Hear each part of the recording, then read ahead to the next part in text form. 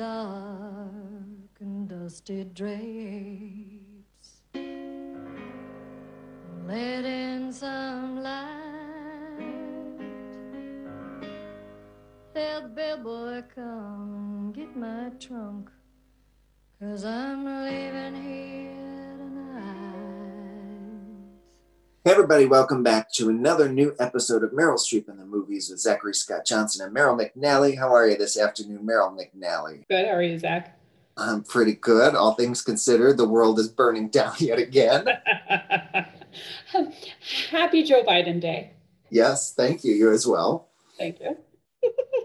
I would worry about us being partisan, but you know what? After what happened yesterday, I don't care anymore. Also, I think the jig is up. I think the listeners know which way we sway. That's true. For some context for anybody who's listening to this like 4 years later, yesterday was the day that domestic terrorists broke into the Capitol in an attempt to keep Donald Trump as president. Maybe I won't say any more about that, except what a shit show and what a disgrace. Oof, yeah. But it was rough. Yeah. So this is, as I mentioned before we started, this is going to be a nice balm for me because I've spent the last 24 hours doom scrolling and getting into social media fights, and it'll be nice to just not do that for, a couple hours here. Hilariously, I have been off of social media and the news entirely. And so somebody actually texted me yesterday afternoon and was like, do you know what's going on? And I was like, Georgia? I was like, the Dems won Georgia? And she was like, no, Meryl, no. And I was like, oh, no. So I came into it late yesterday, and then I did keep up with the news after that because it was obviously very touch and go. But I did not get on social media. I stayed far, far away. You're smarter than I am. I was more active yesterday than I've been in decades. I talked to people yesterday I haven't seen since high school. I was alerted to it as well by some folks who I have like kind of political text threads with, and just this, can you believe what's happening? And I went out and I turned on the TV, and then I had to teach lessons online. And I have to say, walking away from that, like what was a full-blown coup attempt to teach, was so difficult. Like I wanted to talk to the parents and be like, look, we're witnessing history right now, and I don't want to walk away from that. But I figured it was probably better for my anxiety to just like teach kids during this time too. And so I decided, yeah, I'm going to teach. I'm not going to cancel on these kids. And it was kind of nice because they didn't even know what was happening. Like they were 9 years old and 11 years old. They had no concept of what was happening. They hadn't even heard. And so I don't know. It was kind of nice in a way, but I spent the rest of the day just obsessively watching and scrolling, and so upsetting, so deeply upsetting. Do you know what brought me comfort, oddly, was an episode of The Crown. Really? What season are we in? Is it season 4? 4. Season 4. Charles Dance plays Mountbatten, and they ask him to essentially lead a coup against the prime minister. And he outlines what it actually takes to accomplish a successful coup, right? And it's a lot. Yeah. I mean, you have to have the military, you have to have political backing, you also have to have support of the people. You need many, many pieces to come together. And that's all I could keep thinking of when I was watching that yesterday. And I was like, oh yeah, we're going to be okay. This is okay.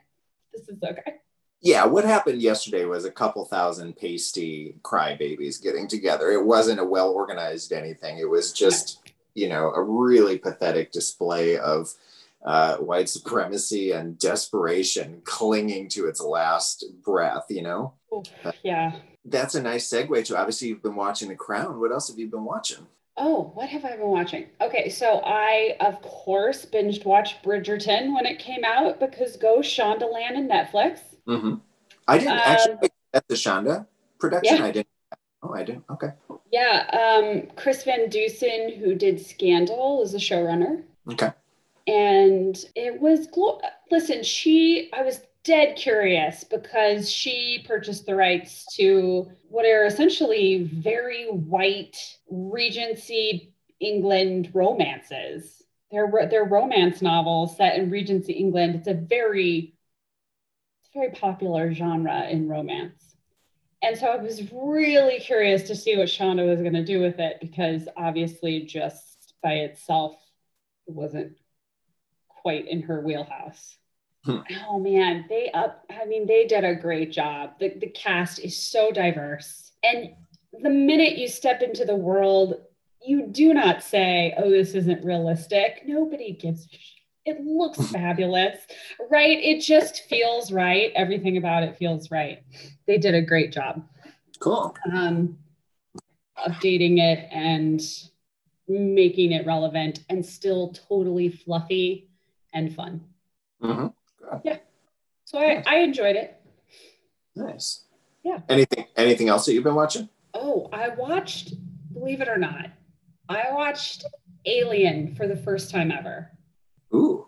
I have never seen Alien. And my nephew came in with a drawing that was the alien from Alien. And I recognized it because obviously I haven't been living in a hole. I know the most famous scenes from Alien. Sure. I know its cultural relevance. I've just never watched it from beginning to end. So I was like, I asked him, I was like, have you seen this movie? He said, no. What movie? So we watched it day before yesterday. It is good. Yeah. It holds up. It's not really shocking. It holds up. Yeah. It holds up. And I gotta tell you, I was pretty impressed. So it's I think there's 7 crew members. Crew members. There's 2 women, 1 black man, and the other are 4 white men. And I tell you, the last people standing are the 2 women and the black man. And I thought, what year was this made? Yeah. What? I was like, way to go, Ridley Scott. Way to go. Yeah.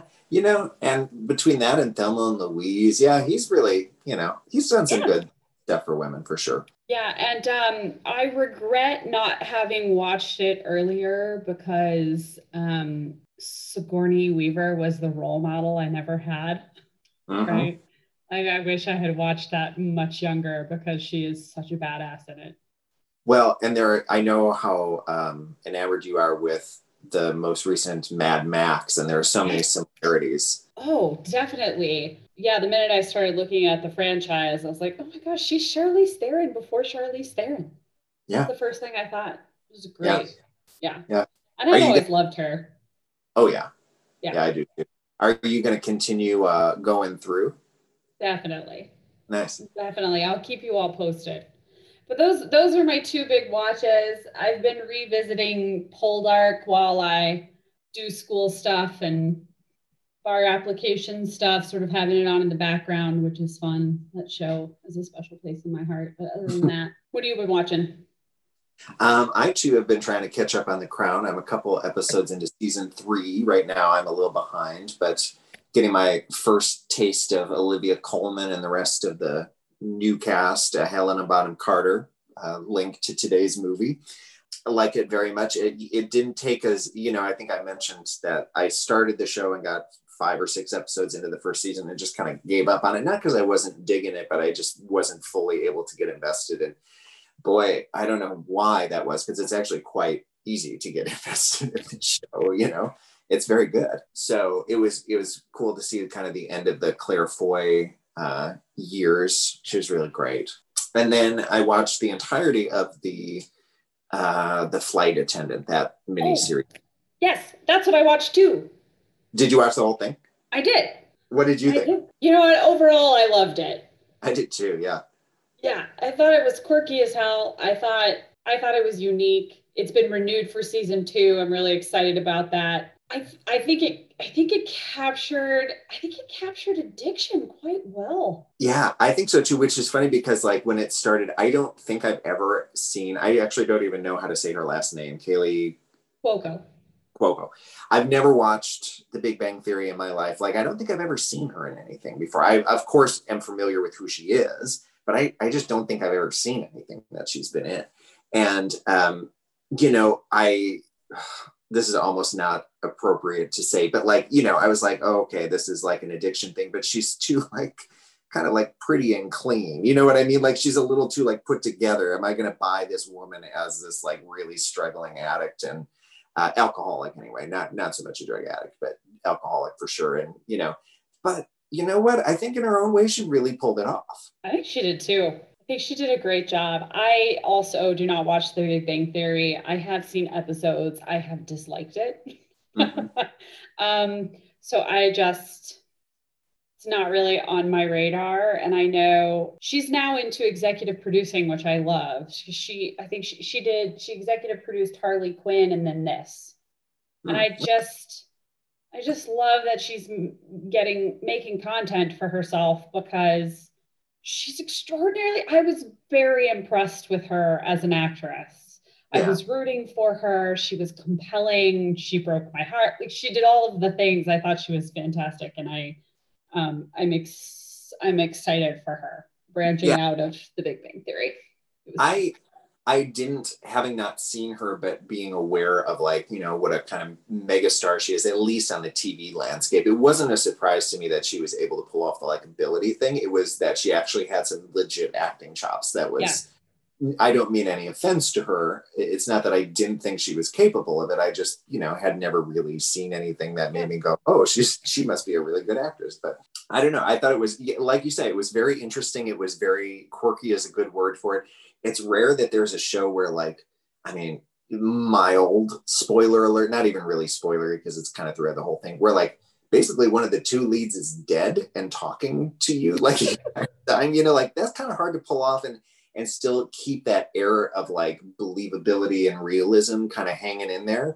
And I thought it was just kind of it's almost an old fashioned approach to telling a story. I feel like they kind of stopped doing that kind of storytelling where a dead person was one of the protagonists. I don't know. I don't know if that makes sense, but it was just it was a great show in the sense that you wanted to watch the next episode as soon as this one was done, Yeah. So you said it has been renewed for a second season. Is it the same people? Is she coming back? Or are they all coming back? Or is it a new story? I don't know how many people are coming back. It will follow Cassie, but They set that up a little bit.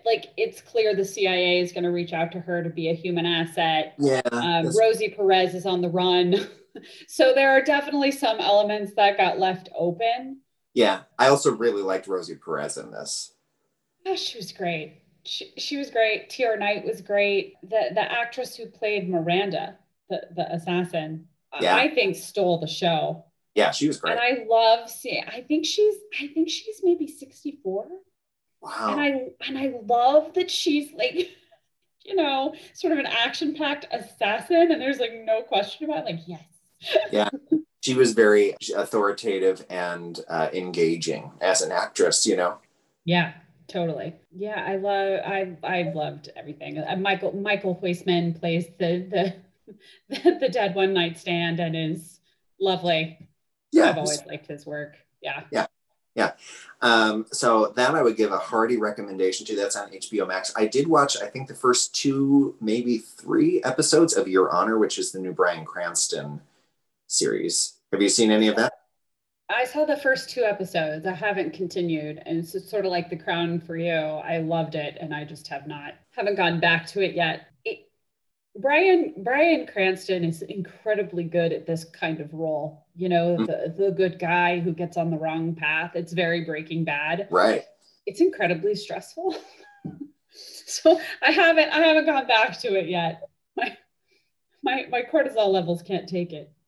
Yeah. I love it though. It's so good. I can't wait to watch more of it. Yeah, it is stressful. And it's, so sad and so real. And so, yeah, there are elements of it that are, a commentary on a lot of what's happening in the world right now. And, that's great. And I think they're doing it in a way that is shining a light, but at the same time telling a really engaging story. And that's awesome too. So wait to watch more of that. Yeah. Cool. Well, let's see. We each have a piece of Meryl news here. You want to go first or you want me to go first? You go first. So Meryl is up for a Grammy, which is a strange sentence, but it's actually her 6th nomination. I actually think this has been out there for a while. I think we just missed this.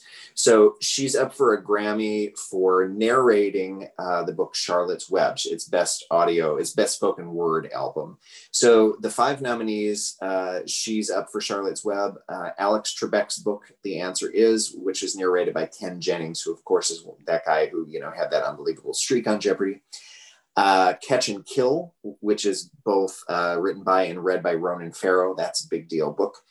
Rachel Maddow's book Blowout, and then Acid for the Children, a memoir by Flea, the rock and roller Flea.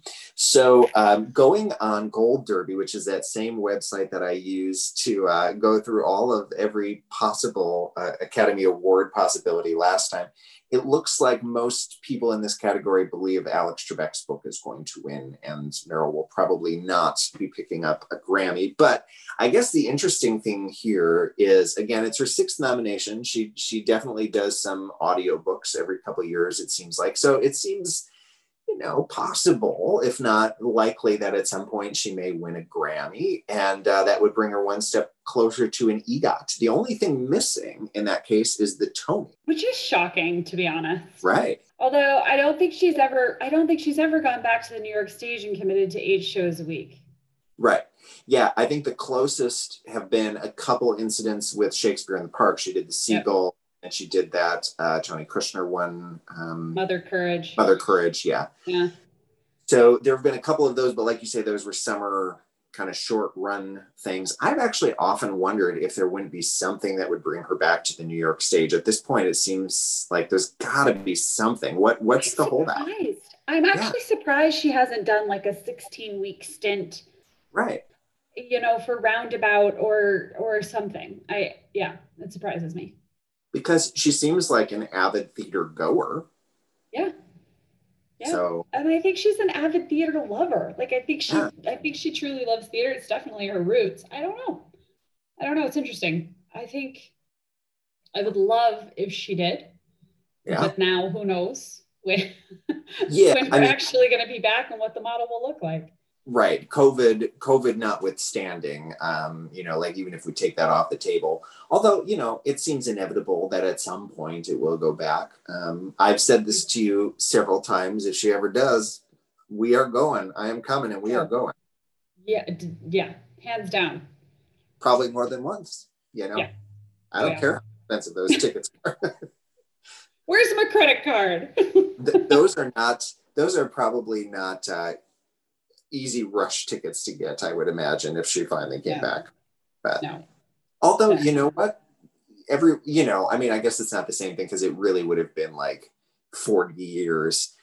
There are other shows. It depends, like it was super easy to get rush tickets to see Denzel Washington and Iceman Comet. It was super easy to get tickets to see Frances McDormand and Morgan Freeman in whatever play I saw them in a couple of years ago. You never know. Anyway, so she may win a Grammy. And, the other thing with the Tony, she wouldn't necessarily have to be in a play. She could produce a play, which leads us to your news. Ta-da!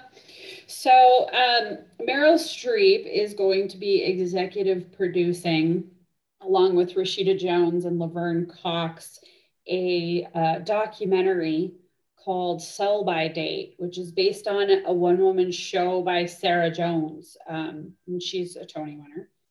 And so it has its roots in theater, and it really deals with the sex industry and whether or not it's exploitative, which is, timely, especially right now during the pandemic. And I think it's going to be really interesting. So you guys should look it up and check it out. Yeah, this is not the first Rashida Jones produced project. She did something else, I think, for Netflix or some other. It was basically telling the story of like what porn stars do after, they reach a certain age and are no longer, are basically invaluable. Yeah. There's something there that keeps bringing her back to these projects. Although I know, because Sarah Jones is the Bridge and Tunnel lady, right? That play? Yeah. Yes, Bridge and Tunnel. Yeah, it's a one-woman show she did back in 2004. And I remember actually that Meryl, I think Meryl helped produce that, if I'm not mistaken, because she came to see it like when it was off Broadway and, just fell in love with it, fell in love with Sarah Jones's performance. And I think she helped transfer it to Broadway, if I remember correctly. Right. And that's what won her the Tony Award. Cool. Yeah. So I could be wrong about that. I just remember there was a connection between Sarah Jones and Meryl. Let's see. It won a special Tony Award, but that doesn't. It was produced by Meryl Streep off Broadway. Off Broadway. Okay. Yeah. I don't. She must not. She obviously didn't produce it on Broadway. Okay. Yeah. Okay. At least I don't think she did. Yeah. Otherwise, maybe she would have that Tony, that elusive right? Tony. Yeah. Does it count if you won it for producing and not for performing? For like in terms of the EGOT? Yeah. Yes, it does. There were actually even a couple people who have won their Tonys that way. I think John Legend. I think that's how he got his Tony. Okay, that makes sense. I mean, it should count. Yeah. And there are other, like there are some qualifications. Like I think Whoopi Goldberg's Emmy, the E part of EGOT for Whoopi is from a daytime Emmy from hosting The View, I think, not for, like her performance in a show or, well, I mean, what I mean, like a show. Right. Anyway, well, should we talk about this movie? Yeah, let's do it. We are here to talk today about Suffragette, interesting film in which Meryl Streep is in one 4-minute scene. This may be our fastest episode ever. It may be. It may be. Yeah. What do you think? Well, here, let's start with the synopsis. Good idea. Suffragette is set in 1912 London, and you're focused on a small group of women who largely work at a laundry facility and are fighting for suffrage, hence suffragette. It centers around Carey Mulligan, who is a fictional woman who works in this factory. She's married to Ben Whishaw. They have a son. She is sort of unwittingly dragged into the suffragist movement and has her eyes opened to women fighting for the vote and continues to fight on. And it also stars Helena Bonham Carter, who is the wife of a pharmacist who is highly educated and has helped leading the movement. Meryl Streep plays Emmeline, who leads the suffragist movement in the UK. She's wanted by the police, but she comes out of hiding to give a speech to the crowd. And this is our 4-minute Meryl scene. So it sort of ends with Emily Davidson, who was an actual real life woman, throwing herself in front of the King's horse at a horse race and dying for the cause with a banner in her hand that said "Votes for Women." And then real footage of her funeral procession, which attracted thousands of people in London. Yeah. So I think that's the synopsis. It's a little fractured. I apologize. No, that was pretty good. And it's interesting because on the DVD there's a lot of, there's some interesting behind the scenes stuff, and they were talking about folks who have really analyzed the tape of the real Emily Davidson doing that, and kind of assessing whether or not the folks on the commentary believe that she was really just trying to cause a disruption, that she would of course have known it was a dangerous thing to do, but there's maybe some doubt as to whether or not she was really intending to kill herself so much as cause a disturbance and make a point. So it's interesting. Yeah, who knows?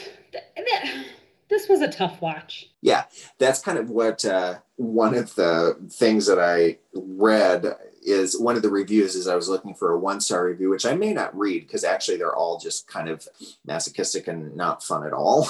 Yeah. And one of the more positive ones, a non 1-star review, was basically like, you're really either going to be angry or very sad if you watch this movie, which is not a reflection on the quality of the film. It's just, like you said, not an easy watch. It's not. It's really not. I think I read several reviews too. I have to agree. I read a review by Sheila O'Malley. Anyway, she reviewed for Roger Ebert, and she pointed out, and I have to agree with her, that by focusing on a fictional character with all of these historical events happening around, you lose a lot. Like I really I got to the end of the film and I had wished I had seen a movie about Emily Davison. Sure. Yeah, that's good. Yeah. I'm like, what pushed this woman to step out in front of some horses? Whether she knew she was going to die or not, it's still really gutsy. Right. And she certainly knew that she was potentially risking her life when she did it. And she was willing to. And I just didn't get enough time with her. And I love Carey Mulligan, and she's great in this movie. It's by no means a reflection of her performance. It just, I don't know. Yeah. So she's a composite of what they say several real life stories or people and just kind of meshed into one character. She's almost, but you're right, because that character almost functions as not the lead, but a secondary character. That's like, if you do that, it's the Greek chorus thing where you're kind of like talking about a group of people instead of one person's perspective and one person's journey and one person's story. Yeah. And also, that review pointed out, and it is a glaring absence, is that because they chose to focus on this fictionalized character, we just get this tiny, tiny sliver of the suffragist story and the movement. And it's very pretty. It's like a nice little package of like what inspired them and what motivated them, and that it was actually really fractured and really racist. And it was so messy, and we didn't really get to revel in the messiness because I don't think they knew necessarily how to present that. Right. Nor do you really get a sense. I mean, they're certainly difficult to watch. I mean, like the scene where they force feed her for one, you get a sense of how awful it was, but maybe not as full a sense as there could have. Right. It was just, it almost made it feel like a momentary blip, it was so bad. I think one thing they did capture really well, which is easy for us to forget, I think, is men's attitudes towards women. They capture that really well. Like in the first instance, you get a lot of rhetoric from men about what would happen if women had the vote. That pretty soon they'd want to be judges and MPs and sit in parliament and want more and more and more, and that they couldn't handle the slippery slope of that. This idea that women really belonged in the home sphere, that they weren't emotionally capable of anything more than that. And they painted that picture quite broadly. And then they did a beautiful job of narrowing it down and showing you what that was like in an actual home sphere with Ben Wishaw's character. Mm-hmm. Like what that looked like. Because he wasn't entirely unsympathetic as her husband. His point of view was awful, but he layered in a lot of depth, Ben Wishaw did, to the point where you sort of see how he's a product of his time. Oh, yeah. And I appreciate that he wasn't just villainized. And Brian Gleason did the same thing. He was quite layered and was not just like a villainous black and white style copper who was going to squash the suffragist movement. So I appreciated how they painted those two characters. Mm-hmm. But yeah, I wanted more. I came out wanting more. To speak to that too, I got to the end of the movie and I was like, oh, it's over already, which I guess is always a good thing in a movie. That means that it hasn't overstayed, and yet it felt like the story wasn't over yet. It felt like there was more to tell. Yeah, it wasn't fully cooked. Yeah. Yeah, and it is a testament to the film and the filmmaker that I did want more. I was not bored. I was totally compelled. I wanted more. It was actually quite a short film. Right. I mean, although I think it is still an hour 45. Like, I don't think it's actually a short film. I think it just feels like a short film somehow. Yeah. Yeah, it's an hour 46 minutes. Yeah. So the director is Sarah Gavron. She hasn't made a ton of films. This is kind of probably her most high profile. She did a movie called Brick Lane in 2007 and one called Rocks just a couple of years ago in 2019. And then she did an episode of Transparent, that show on Amazon a couple of years ago. But I think this is probably her most high profile project. So she was the director here. I'm glad it was a woman directing this movie. I'll say that much. Yeah.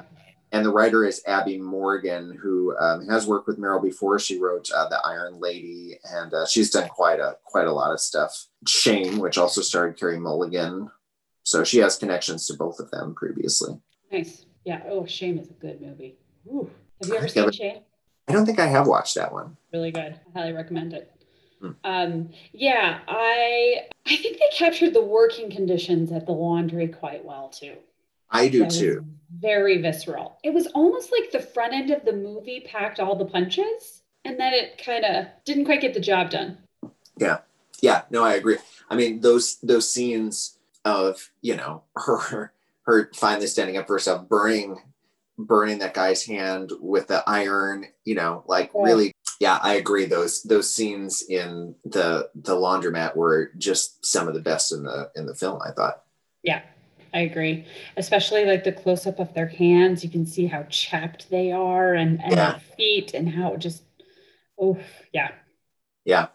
To that end, to Carey Mulligan, I guess, made a point of like not washing her hair for 6 weeks. She wore very little makeup to kind of like make it very real.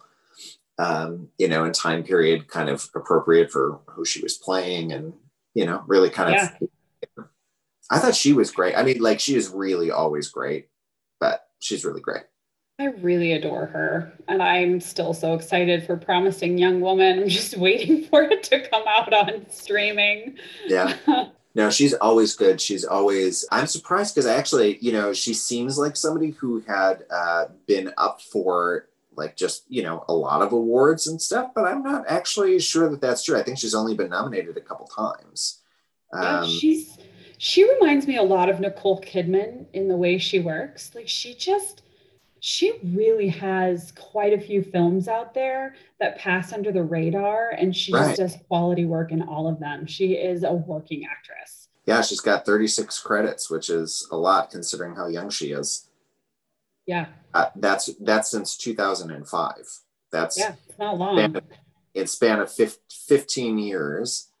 She's put out, you know, 30 movies because I guess, you know, 5 of them are upcoming projects, but she's pumping out 2 a year pretty consistently. Yeah, she's great. So, yeah. How did you feel about Meryl in this role? Totally respectable and fine. I mean, it's so short. She gives a speech. They help her escape. The end. Yeah. I mean, it's a great speech. Yeah. It was interesting though, because so you put yourself in Kelly Mulligan's shoes because she's the character you're following through this movie, and she goes to hear Emmeline Pinker speak, and I found it, my first instinct listening to this speech was, you are asking these women on the ground to be to risk their personal security, their safety. You're asking them to risk everything, their jobs, their homes, everything, to go fight this good fight, and you're in hiding. Yeah. That was my first instinct, and so I found myself disliking her character. I was like, that's great. I'm glad that you can get up there and give the speech, but these ladies are getting tossed in jail and force-fed, and you're hiding, and they helped you hide. Right. And that's essentially what Brian Gleason says to her. He says, listen, you're fodder. And he's not wrong. I mean, you end up fighting the good fight anyway, but still, that was like my first, I was like, not sure how.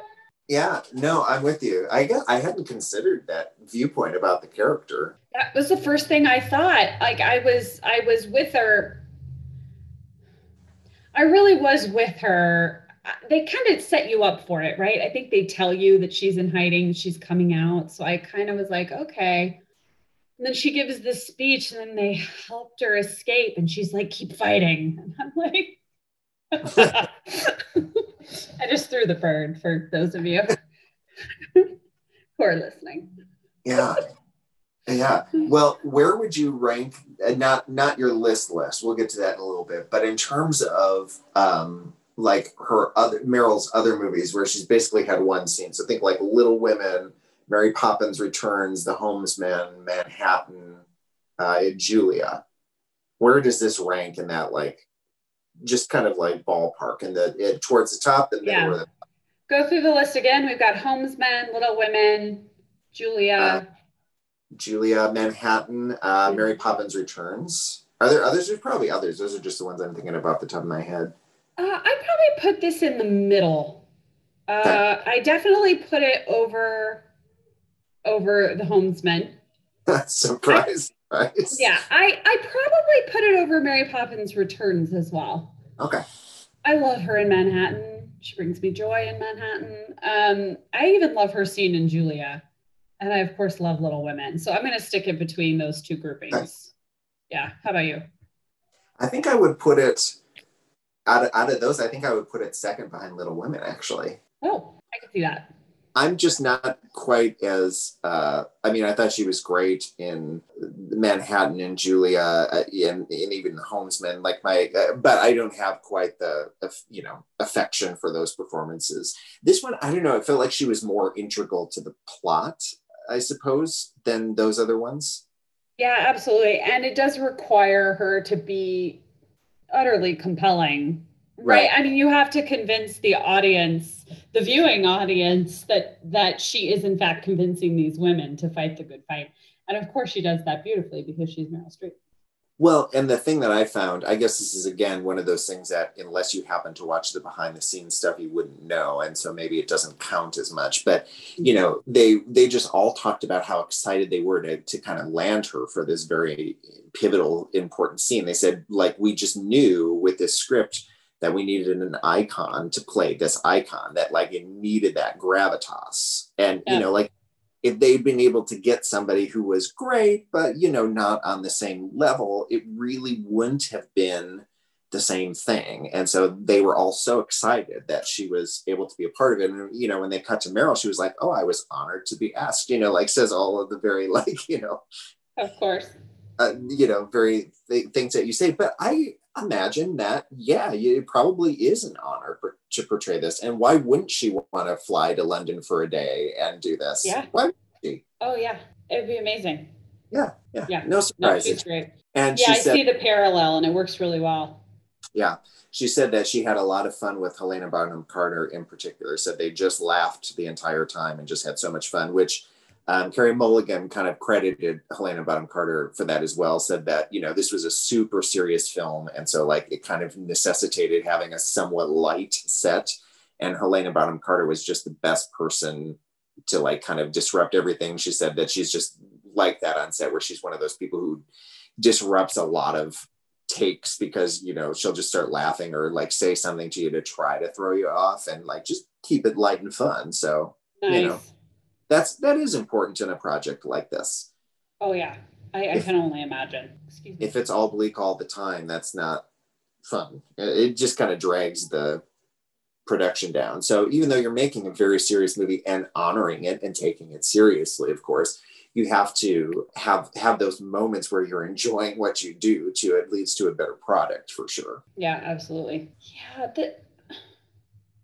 I don't know. I don't know. This movie totally works. Yeah. I could have used more again. It made me really angry. Mm-hmm. But it was supposed to. It was absolutely supposed to.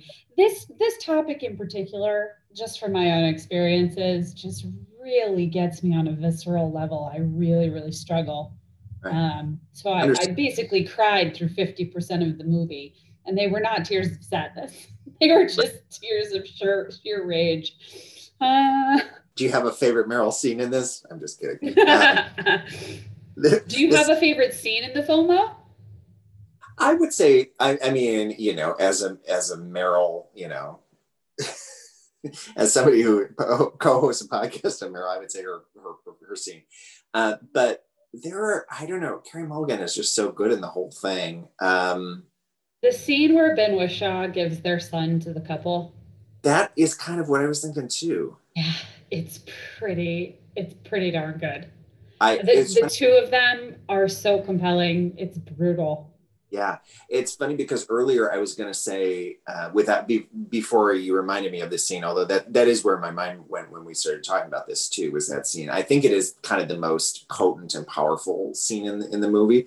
But it was funny because in my mind I was like, this is a movie that, like, if it just gave Carey Mulligan like one really great scene, it might have been enough to push her in. But that is that scene. You know what I mean? It is that great scene that would have been used for awards stuff and should have been, I guess I don't remember. Let's see, what year was this? 2015. Yeah.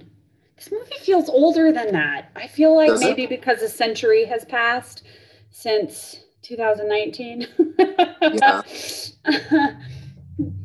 And one of the other things is, I don't know if I'm sure you noticed this because the end credits, what they do right before, in between the end of the film and the actual credits, is they list when in different countries women got the right to vote.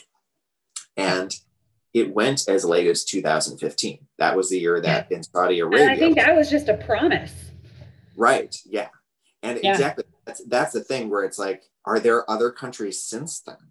I was surprised. I think Switzerland was the 70s. I was like, what is going on? Yeah. But, I mean, we've been able to vote since 1920, but good Lord. I mean, we couldn't even have credit cards in our own name until the 70s. Right. So we haven't been rocking equal rights for a while. Right. The women nominated that year in the Best Actress category, Brie Larson won for Room, which that was one of those performances everybody knew who was going to win. The other nominees were Cate Blanchett for Carol. I love that performance. Jennifer Lawrence for Joy, Charlotte Rampling for 45 Years, and Saoirse Ronan for Brooklyn. I don't know. Do you think she should have edged Carey Mulligan should have edged any of those out? Who won that year? Brie Larson for Room. Oh, yeah. I don't think so. Saoirse Ronan's wonderful in Brooklyn. Mm-hmm. I feel like is obviously amazing. Yeah. I feel like maybe Joy. I was just going to say, with Joy, I do think she's really good in it. That was the year I remember people starting to do okay, wait, is Jennifer Lawrence the new Meryl Streep? Is she just going to be nominated every year no matter what? Because Joy was definitely less well received overall than like the things she'd been nominated for before. I think it was a movie that everybody was like, yeah, she's good in it, but it's not a great movie. And so I remember there being a little bit of pushback on that nomination, and that sort of like, okay, let's not do this again kind of thing. Yeah. So maybe that, although I think Joy probably, I don't know, she was Jennifer Lawrence, especially at the time still, but especially at the time was like such a big deal, a big deal. And I don't know, it was just so, it was a movie that was really centered entirely around that character. And this one sort of is, but there are other, like it's a movie filled with great female performances. You know what I mean? It doesn't feel entirely ensemble, but it feels a hell of a lot more ensemble than Joy does. That felt like a singular performance, Right. Yeah, I see your point. Well, and Carey Mulligan's performance is quite subtle. Yeah. And the Academy doesn't really trade in subtle at all. Right. They like things flashy. So that may be a big part of it too. Yeah. Yeah. Cool. Well, anything else you want to say about this movie? No, I will say, I can't remember if I talked about it on here or not, but as sort of a sister movie to this, if you've watched Suffragette and you have not seen this other film, I recommend you go see it. Go to Amazon Prime and watch What the Constitution Means to Me. It was filmed on Broadway. It's magical. It is so moving. It is incredibly powerful, and everybody needs to watch it. I was just thinking about that movie yesterday, not in regards to Suffragette, but in regards to what is happening right now, and thinking about that. Yeah. Some of the other things that we normally talk about, the budget for this movie was estimated to be about $14 million, and it made a little over $30 million. So it did fairly, it doubled its budget for sure. It was successful. Not every movie is going to make $100 million, but that doesn't mean it wasn't a modest success. Another important thing is, or another thing that we kind of generally talk about is the IMDb ratings. This is currently and has been for a while now at a 6.9, which ties it. That's the same spot that Devil Wears Prada, House of the Spirits, and A Cry in the Dark are at. Why? That House of the Spirits just is an outlier because the rest of these films really are great. We need to revisit House of the Spirits. Like, I don't understand what's happening there. What's going on? I mean, it's probably just one of those things that if you don't think too hard about House of the Spirits, you know, you've got this incredible cast. And, you know, if you're not bothered by the whitewashing thing, or maybe don't notice the whitewashing thing. It feels epic. Yeah. Yes. Yeah. I guess. An epic with suffering, with big movie stars. Yeah. I mean, I think we really kind of shredded that movie for the reasons that you should shred that movie. But I think in terms of performances, I don't think anybody's bad in that movie. It's just they should have cast authentic, you know, it should have just been different than it was. But anyway, so yeah, that's Suffragette. Cool. All right, well, let's move on to our other segments. Can we start with 6 Degrees so that I can try to really quickly think of a movie I wish Meryl had been in? Sure. So our person was Jamie Dornan. Do you have a connection to him by chance? Or to Meryl? I do. The most recently released Wild Mountain Time with Christopher Walken and The Deer Hunter. Oh, yeah. And also Emily Blunt in several projects. Yeah. Mary Poppins and Into the Woods. Yeah. Was there a third? Is there a third with Emily Blunt? Devil Wears Prada. Of course. Yeah. Yeah, she's got... You know, speaking of, just to do a little side tangent on Wild Mountain Time again, this movie is rocking 27% on Rotten Tomatoes. Do not believe it. Everybody go watch this movie. It's so cute. Where is it? Where can we watch this movie? Do you have to... You can rent it on iTunes, Amazon. I'm sure it's on like Google. You have to rent it still though. It's not streaming for free. Sure. But I love it so. I've watched it since we've last spoken. Again, I've watched it like 5 times. I love it. You've watched that movie 5 times? Yes, I watched it 5 times. Holy cow. Yeah. Wow. And I must be insane. Like I would really love for you to watch it to tell me why I'm wrong. Oh, by you saying you've watched it 5 times, that's a guarantee that I will watch it. And to be honest, I'm not sure that I would have watched it before. But now I'm just curious. Love it.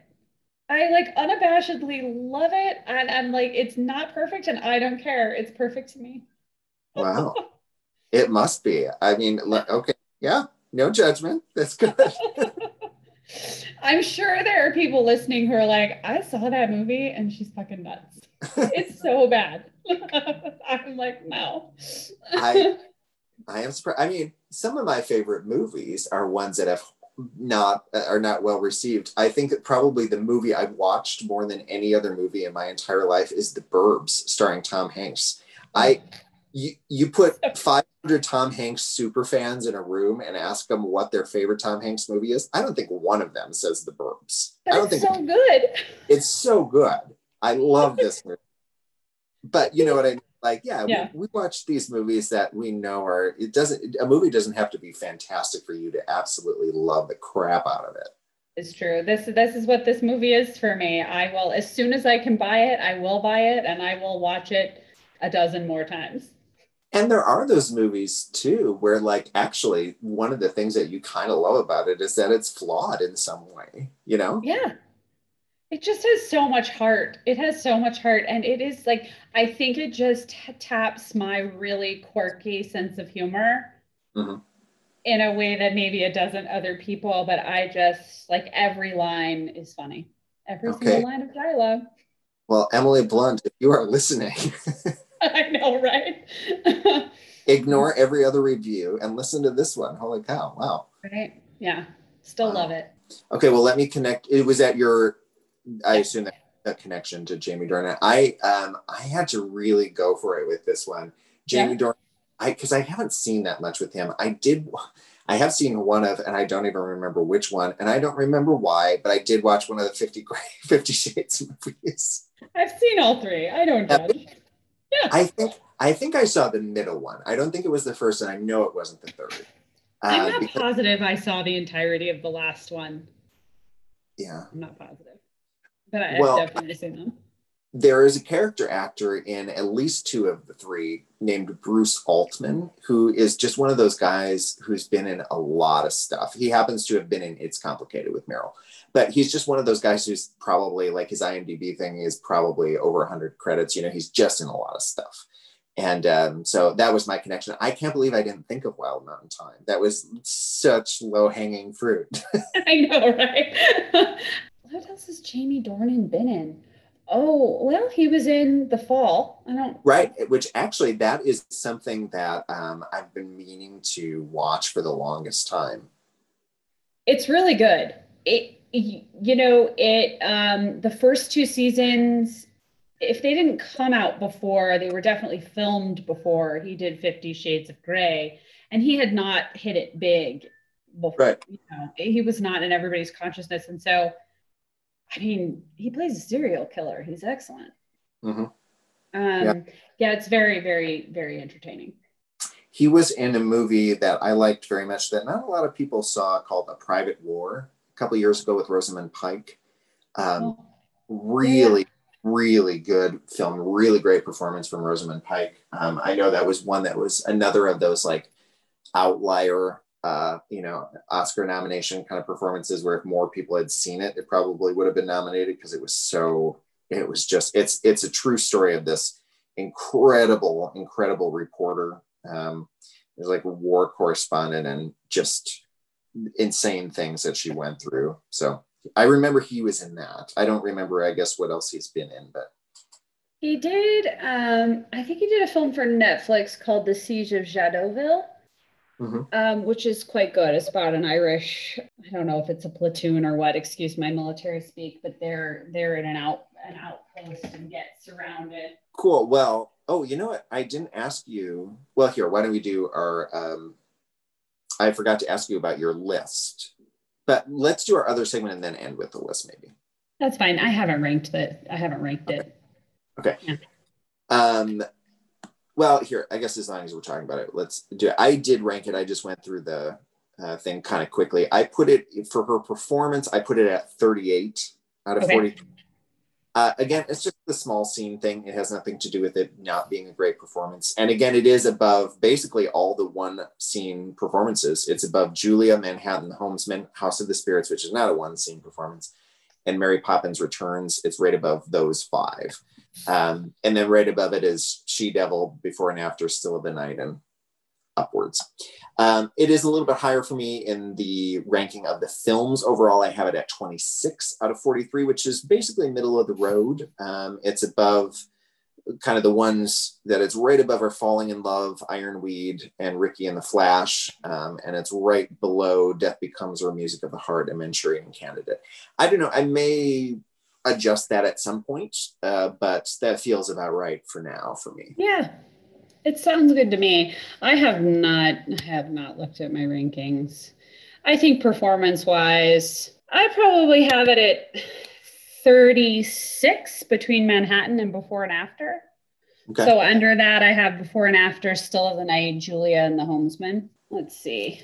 Film-wise, I don't know. That's tough. It's going to be higher ranked. I'll have to contemplate that one. All right, and then our last segment is movies we wish Meryl had been in. Did you think of any? Alien.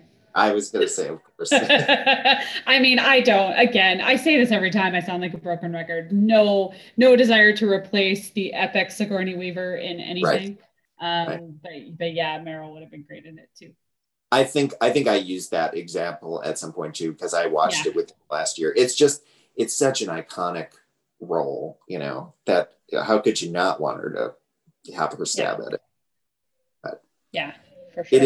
It is what put Sigourney Weaver on the map, and they are, they were classmates, and in that interview in A Cry in the Dark, they must have like a funny friendship because Meryl just said that thing about, I would never believe Sigourney Weaver's stories. That's amazing. So I thought of one, and now it has left my mind. Oh, I know what it is. There's a movie Lily Tomlin did a couple of years ago called Grandma. Have you ever seen that movie? I have not. It's a really interesting, tiny little film with Julia Garner, who I think just beat Meryl for that Emmy, didn't she? I think she won again for Ozark. But it was before Ozark. It was, I think it might have been one of Julia Garner's first things. She had been in something else and then this. And it's Julia Garner plays this young girl, a teenage girl who gets pregnant and basically turns to her grandma, played by Lily Tomlin, to kind of make everything okay. Her parents are, I don't remember it all that well. I just remember it's a great role for Lily Tomlin. And so, connection there for sure. Yeah, for sure. If you haven't seen it, yeah, it's good. Yeah. Cool. I'll check it out. So cool. Well, that was quick and easy. I guess we didn't talk about this in advance, but I think probably the next film that will be coming out to everybody, if plans continue, is A Prairie Home Companion, and we're going to have a special guest for that one. Otherwise, it could be anything because we haven't talked about what we're going to do next. I know, right? So who knows? But something will be coming. Cool. It'll be a surprise. It'll be a surprise, yeah. All right. Well, thanks for listening, everybody, and we'll talk to you again soon. Bye, everybody. That's all.